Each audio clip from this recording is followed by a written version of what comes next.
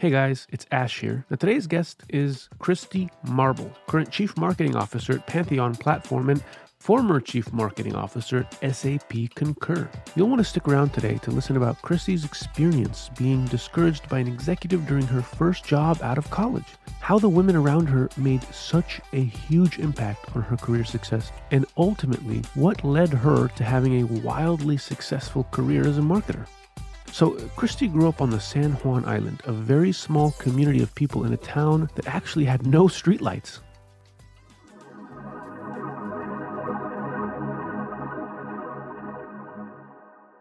I grew up on San Juan Island, which is the county seat. It's not the biggest island, but it's the county seat.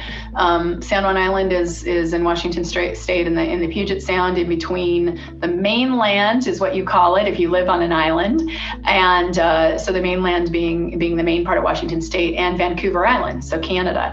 And it's a 2-hour. When I was growing up, it was a 2-hour ferry ride, and you sit in the ferry line for usually a couple hours waiting for the ferry, and you cross to the island. And so once you get on the island, there's stores, there's no lights, there's no street lights. It's a small town with a main street, and literally farmers sell their food at a farmer's market that's grown on the island. And it is really, I guess, small town Americana. My dad was a commercial fisherman, and so we lived on the island. And my high school graduating class had 35 people in it. When you kind of reflect on your life as a kid, like growing up, maybe till you were 18 or so, within like the first 18 years of your life, who do you feel like played a big role in shaping your life principles, if there was one person? Definitely my mom. When you say you're going to do something, another thing too, when you say you're going to do something, do it. Those are definitely two things that my mom was, even from the time we were little kids, that was something that was important to my mom, and it's definitely important to me as well. So after college, Christy got her first job at the Wall Street Journal in advertising. She eventually wanted to go to graduate school, so she chose a company that would support that in the future. Now, during her time at the Wall Street Journal, one male executive at the company discouraged her from attending graduate school. Feeling a little unsure, Christy turned to her mentors and colleagues at work who were women. That's when she learned the importance of having peers at work who are eager to help you. When I was graduating from school, there was a smallish company that my dad had a cousin or someone was working at that turns out to be Microsoft. But I didn't want to work somewhere that to come home and work kind of somewhere that my dad knew somewhere. I wanted to kind of try to make it out on my own. That's how I ended up at the Wall Street Journal. I remember one of my girlfriends would say from high school would say that she came down to visit me, and we drove down Wilshire Boulevard in LA and looked at this building. And from her memory, it was like, we looked at this building. I was like, I want to work in a big building like that. And that's what I ended up, you can think, coming from this really small town island place, that I want to work in a really big skyscraper in the LA area. And that's what I did. I was fortunate to land at the Wall Street Journal. Dow Jones, it doesn't get any more kind of big and stable than that, especially back then. And I remember my first day going to work. I went in really early. So early, in fact, it was too early to kind of go upstairs in the elevator. So I just kind of laid back in my car and took a little nap, so to speak. And ironically, the HR person, I think, saw me. She parked near me. And so when I came up to start my job, she asked me, like, I saw you in your car. Are you like feeling okay? And I said, no, I was just really early. So I decided just to wait there.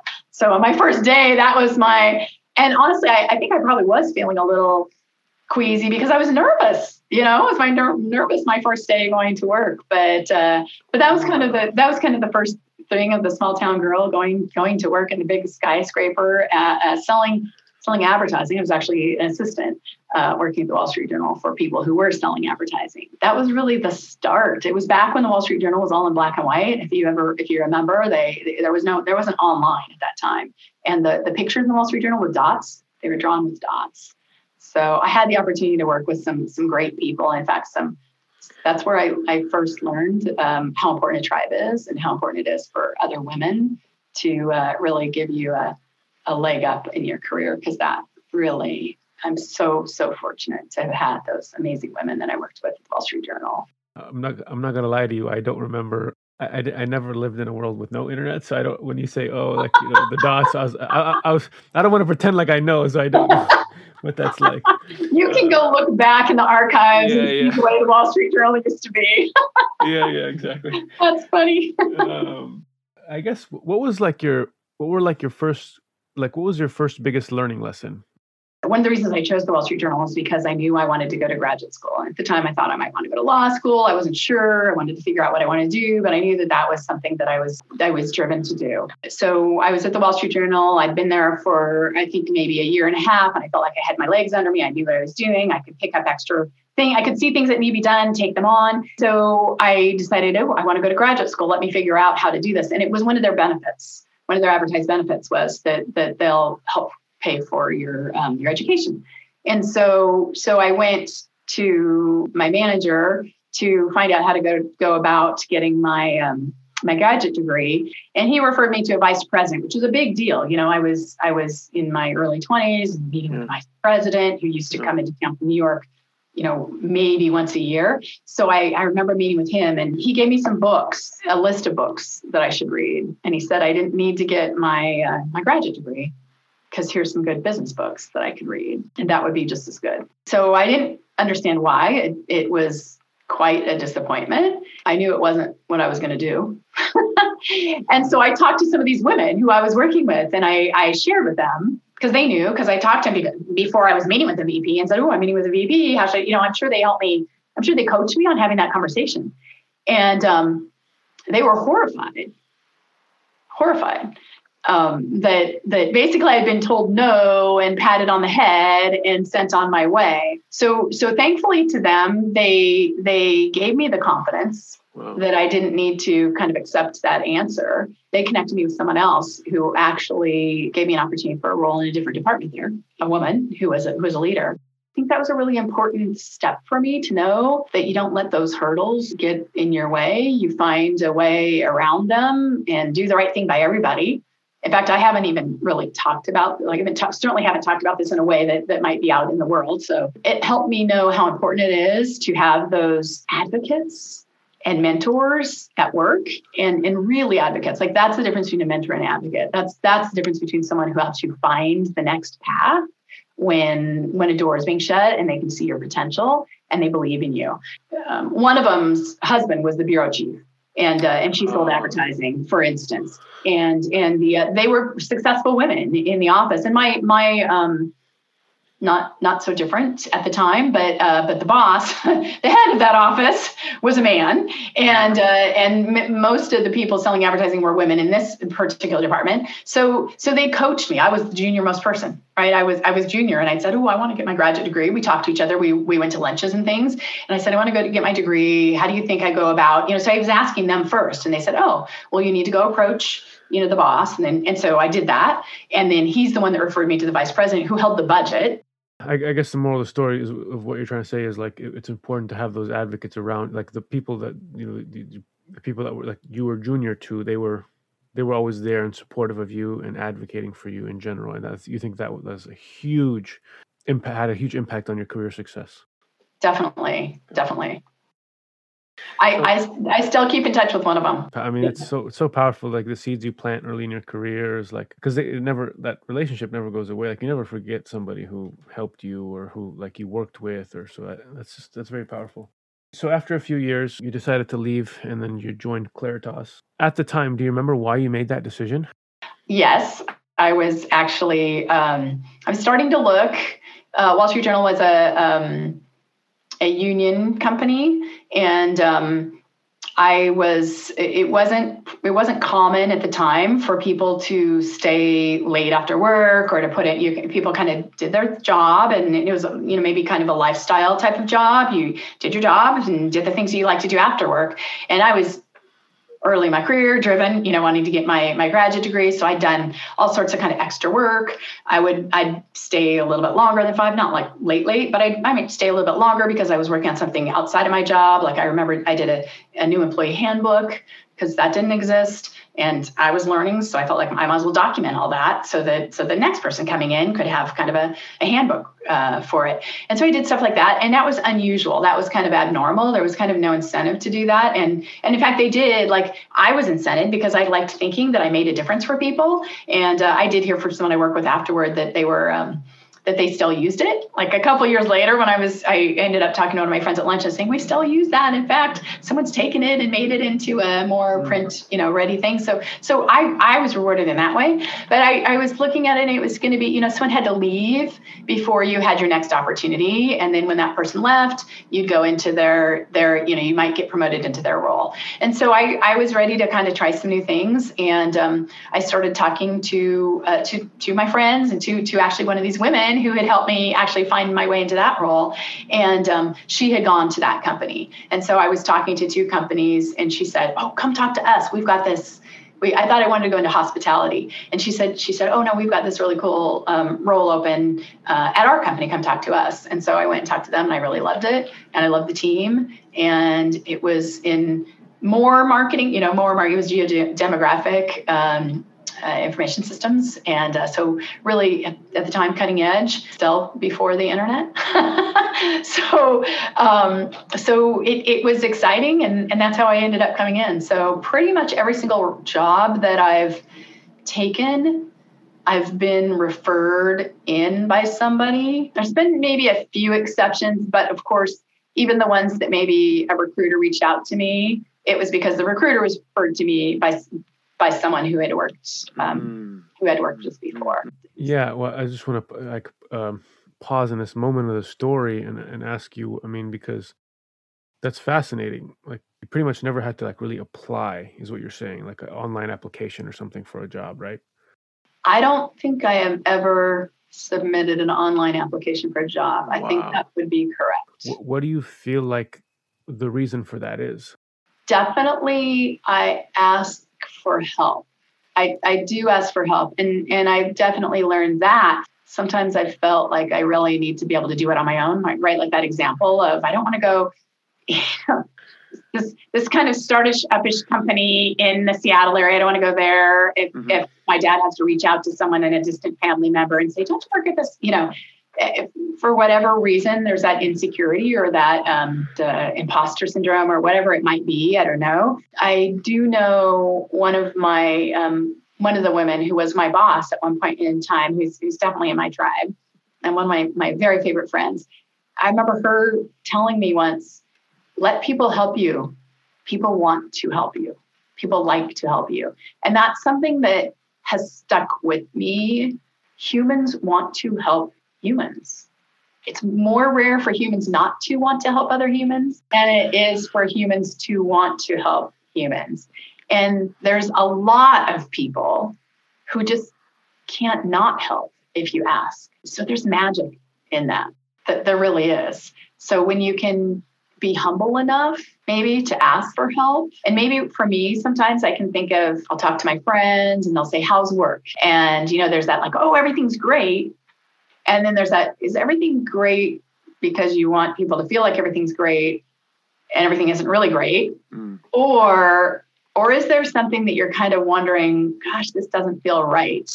And I think there's definitely been times where I've gone to lunch with some of my good friends who will say, how are things going at work? And I've said, oh yeah, there's this thing. And then we'll talk through what it is. And they've helped me assess how big of a deal that thing is to me and to who I am and to what's important to me. And when someone's participated in that and they help you get to the point where you're like, oh, maybe it's time for you to start looking for something else, then they help, right? Then they start to reach out to their network. And I'd say I've done that quite a bit, where I'm kind of brainstorming this thing. And how do you think I tackle this with someone in my tribe, in my pods of professional friends, and I have quite a few of them that I'll talk to. Then they start to think of you when things come. And I like to do that too. When recruiters call me, I like to have a couple of people on my list that I refer them to. I don't like to just say no or not respond. I like to, when I get that LinkedIn thing, I like to know the person, like, oh no, I'm not really looking right now, but you should call this person. So after a few years, Christy went on to work for Claritas a marketing company that helps businesses make data-driven business decisions. So she was looking for a job, and she heard about the company through one of her friends who referred her and invited her to interview. She was there for about 8 years, and one of the biggest learning lessons she describes was a time that she had realized she didn't really need to rely on anyone for validation. She felt confident in what she was doing. One of the hardest things that happened for me at Claritas, I didn't realize at the time, but I'd been working with a really amazing leader, under a really amazing leader, when I was in Los Angeles at Claritas. And when she left, she relocated to the East Coast to headquarters. And when I didn't realize how much I'd been leaning on her. So she was my boss. She left. She was no longer my boss after she left and took on a different position. And so I was reporting to the person who headed the office there. He's fantastic, really brilliant. In fact, maybe a little bit intimidatingly brilliant, but his approach he was always approachable. He would never be like, oh my gosh, that you're so stupid for asking that. He never made you even feel that way. But I remember at one point in time, I had to do something for a client. We were doing a lot of work for, and I'd independently be working with a big bank, like Bank of America. And I'd run into a challenge that they had with their marketing strategy and it'd be something that was never solved before. Maybe like, should their branches be in these locations or what does the customer data say about that? And I remember I got into one that was really particularly tough. I think there was some modeling involved, which was I was a little bit insecure about my ability to do that kind of work. And I remember thinking, oh, this person's not here. What am I going to do? How am I going to solve that? And I remember thinking that I wanted to call her and have her like explain it to me. And I had that moment where and this was a self-realization where I was like, wait a minute, you can do this. Why do you feel like you need? It was almost like I needed that validation that the approach that I thought was solid and that I somehow felt like I couldn't do it without her. And so that moment of like, gosh, she's not here anymore, but you can do it, right? You can do it yourself. And you know what, if I would have called her, she would have said exactly that. Like, why are you calling me? You know your stuff, do this. And so I remember thinking that, and I've thought that about myself as a leader after that, like making sure that I'm not also fueling that within my teams where they feel like they have to come to me to get permission or trying to make sure that they also have that confidence to know that, hey, you can do this. You got this. Yeah, in a way, she was like the training wheels on your bike. And then when the training wheels were gone, you were like, oh my God, can I ride a bike? And then you actually tried it and it worked. That's right. That's absolutely right. Like, wow, I've got this. I'm surprising myself. So, yeah. So Christy finally decided she would go get her MBA. And after finishing her MBA in 1997, Christy went on to work for several companies in marketing, then eventually landed at SAP Concur in 2013. So after you got your MBA in 2013, you landed at Concur. At the time, obviously, they weren't as big as they are now. What's the story behind how you actually even landed there? The company I was working at had changed hands, different private equity. I was looking kind of for my next thing. And I had some specific things I wanted to, and it was about the culture and about how people were worked together and valued and having fun as well at work and trusted. And so I had read about Concur. I was interviewing with I was working with some recruiters and interviewing with a number of different people. And I had someone who had worked for me who had gone to Concur, and I had someone who I had worked for who had actually hired me, who had gone to Concur. So I ended up reaching out to them, and they introduced me to Concur. And the first job that I applied for at Concur and interviewed for, I didn't get. But they did keep me in mind. That happens, and they say, oh, yeah, we'll keep you in mind if something comes up. Well, they did. They did keep me in mind. And one of the leaders who'd interviewed me for, executives who'd interviewed me for that first role, referred me to this next role. Mm-hmm. And I really like the person that had hired me in that second role. And so I ended up taking that second role and ending up being the head of enterprise marketing for North America for Concur. In fact, that first role ended up reporting up under me for a while after that. So it ended up kind of growing and having tons of fun. And that's how it came about. I was referred by both someone who worked for me and someone that I had worked for. Hey guys, thank you for sticking around and listening to Christy's story. We are now at the last segment of our show called Connection Section Questions, where we ask questions that allow you to get to know our guest on a much deeper level.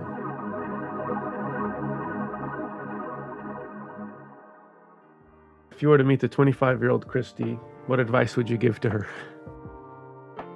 Yeah, I would say you're enough. Like you go for it. Don't be afraid. Don't hold back. Don't wait. Don't think that you're not going to have time for your kids. What in your life do you feel like has given you the greatest sense of fulfillment?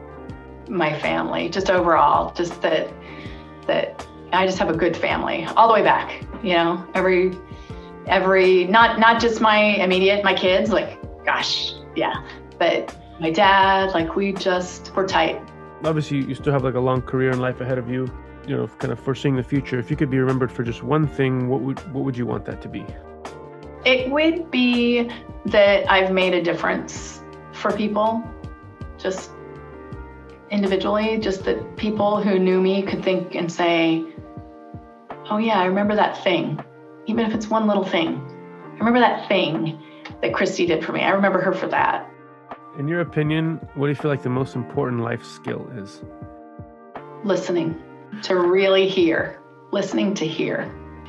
Are you listening so that you have your next answer? Or are you listening because you really want to hear and understand and learn? And I was going to say empathy, and I was like, that's not really a skill, is it? I don't know. But then I think when I mean empathy, when I was thinking of empathy, I was like, no, with empathy only comes if you really listen. What's the best advice that someone has ever given you? I'm going to name the person, Steve Kinsler, because I let him know this recently, and I thanked him for it, and I actually used it, I think, in an article. I don't know if it got published or anything, but Steve Kinsler, who I worked with at the Wall Street Journal, and we're still connected on LinkedIn. And he, at one point I was struggling with something, and he said to me, you're sounding like a victim. And he said, I know you don't want to be a victim. You're not a victim, are you? And I said, no, I'm not. He said, so take charge, own this, lean in. This is yours. What's holding you back? And I say that a lot now. When people come to me with things and they'll say, I really want to do this, or I can't get to do that, I'll say, what's holding you back? What's holding you back? And then the last one is, my personal favorite is, if you were stranded on an island and you had access to one meal, what would that meal be for you? That's so true to my life. No. Well, gosh, you'll know how Pacific Northwest, and that my dad's a commercial fisherman. It would be wild salmon, barbecued wild salmon. Yes. I knew it. How did I know? And apple pie. Right, apple pie. Thank you so much for listening. Now, if you enjoyed the episode, please leave us a rating and review on Apple Podcasts. It means so much to us. It only takes a few seconds, but it means the world to us if you just leave us a quick rating and review. I hope to see you again next week, and I wish you a wonderful, exciting 2021 full of amazing opportunities.